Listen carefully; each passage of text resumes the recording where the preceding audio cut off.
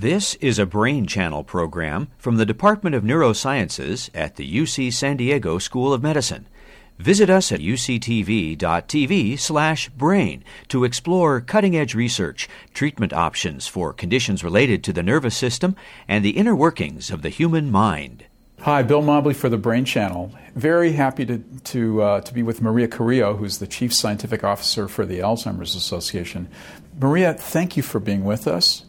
It would be really fun to hear about your job, what you do, how you trained, how you came to have your job, and then more importantly, talk to us about Alzheimer's disease. Talk to us about the oncoming epidemic of Alzheimer's disease, if you will. Sure. Well, I'm a neuroscientist by training, and I'm a bench scientist working at Northwestern University during my PhD, and actually looking at learning and memory. And one of the best systems to study learning and memory is actually looking at brains where learning and memory kind of goes awry, goes wrong. And so my job in the lab, and it was John Disterhoff's lab, looking at conditioning, classic examples of learning in animals, was to actually translate that and try to create a human model. And so that's what I did in the lab. And after that, I actually continued to work in humans at Rush University in Chicago for 7 years, where I did a postdoctoral fellowship and was an assistant professor, sort of early faculty, young faculty there before I joined the Alzheimer's Association. So I have some bench work as well as some experience with clinical work in working with the religious order study at Rush and doing imaging at Rush. So I think for what that has helped for me to do at the Alzheimer's Association, now that I've been there for 12 years and in charge of the science program, which is a program that is representative of the breadth of science in Alzheimer's, is that I can bring to the table some understanding about what the basic science world looks like, what it needs, the continuing need for the empirical knowledge of understanding not only about the brain, how it ages, but also then how it ages with pathology. But then also how we might be able to observe those things, not only with imaging, but with behavioral and cognitive testing in the human population. Because ultimately, everything we want to do in animals is really just to try to create systems that model human behavior so that we can stop a hopefully tractable disease. Yeah, great. And I just want to thank you for your leadership at the Alzheimer's Association. You've really injected a great deal of energy into the scientific programs and also substantially increased the breadth of work that's being done. And again, it's about the patient. It's about not having people get Alzheimer's disease.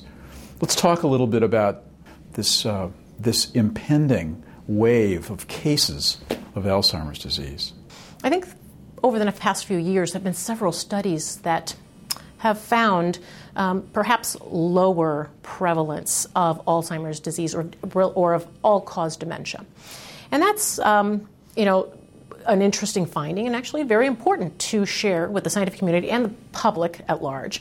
But many times it has been taken to mean that Alzheimer's disease is no longer a problem, that dementia is no longer a problem, because actually it's decreasing due to higher education, due to higher income brackets, due to better cardiovascular control, which is, of course, cardiovascular risk factors are huge risk factors for Alzheimer's and related dementias.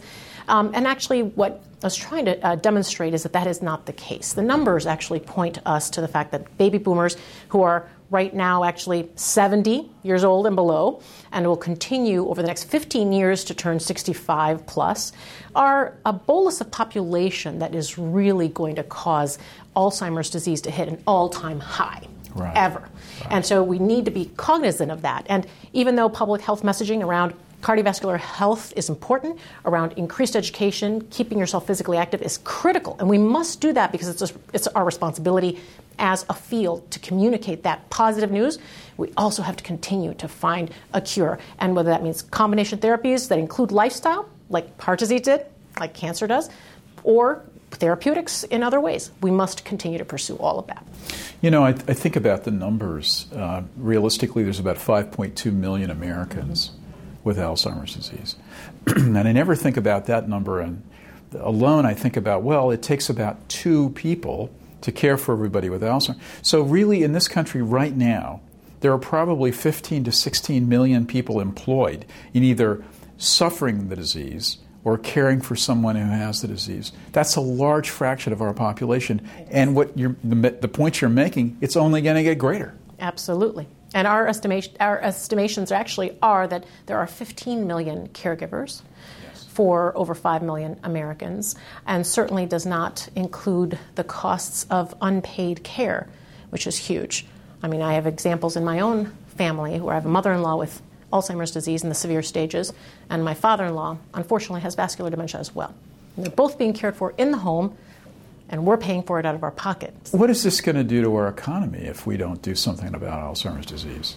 You know, I think one of the things that we do know is that the $230 billion it costs us today to care for over 5 million Americans with Alzheimer's is only going to reach $1.1 trillion by mid-century if we cannot change the trajectory of this disease, and we can't afford that.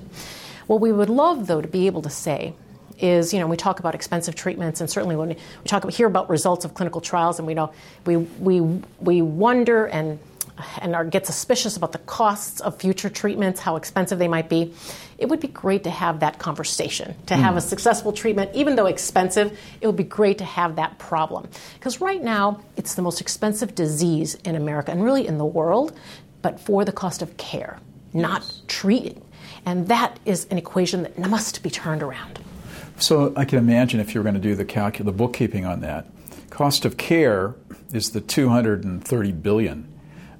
But imagine that an effective treatment might not only reduce that substantially, but put these people back to work, or at the very least, have them available for their families. The sort of the emotional and social sort of, if you will, a return on investment for finding a treatment. Mm-hmm. And that's a really important part of, I think, our mission as a patient advocacy group, is to remind people that, you know, the symbol is people and science. It's a head and a beaker, right?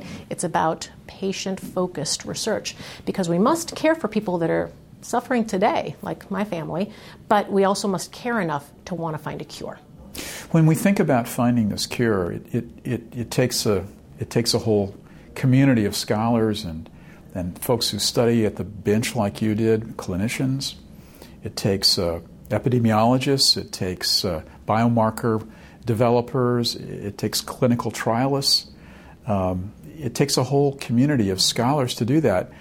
That's a major enterprise, and the Alzheimer's Association has supported that, but it hasn't done it alone. It's done it with partners, including industry, including the NIH. Talk a little bit about public-private partnerships, and where do you think that fits in the whole equation?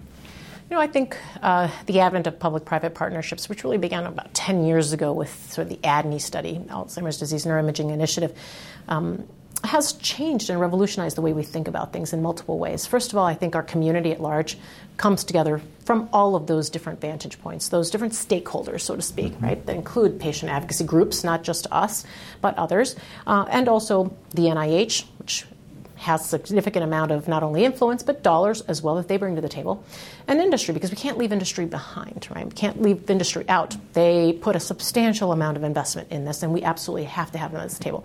But additionally, more recently, the FDA has gotten incredibly involved and interested in Alzheimer's disease, and a lot of that has to do with the National Plan to Address Alzheimer's, right? Its attempt to create a unification of all of the agencies, the federal and private agencies that are working towards Alzheimer's disease, and that's helped a lot.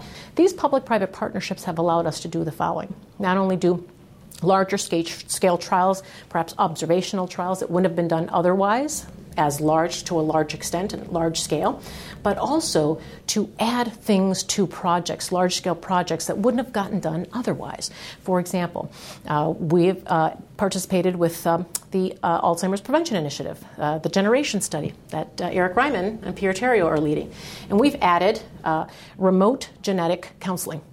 Because if that study does work, and a homozygote for ApoE4 is a population that is tractable for disease, we need to be doing genetic counseling in a more efficient way than a 1-hour consultation that can be very expensive. So we're testing out a remote telephonic genetic counseling experience. So those types of things, I think, are important for us as a patient advocacy group to participate in, because we know that there will be a need for that, and if we start that now, we won't be behind when a trial hopefully would be positive. So these are some of the types of things that I think public-private partnerships allow us to do. They also allow us to leverage dollars. We don't have all the dollars in the world as a patient advocacy group, neither does the NIH or the government. However, all together, we really pool dollars together to make them go further. Well, and I think pooling dollars and pooling minds and pooling spirits is what we really need right now. So, Marie, we thank you for your work, for the Alzheimer's Association, and we're so pleased you came and met with us today. Thank you for your leadership, Bill. It's great to be here with you. Thanks. Bill Mobley for the Brain Channel.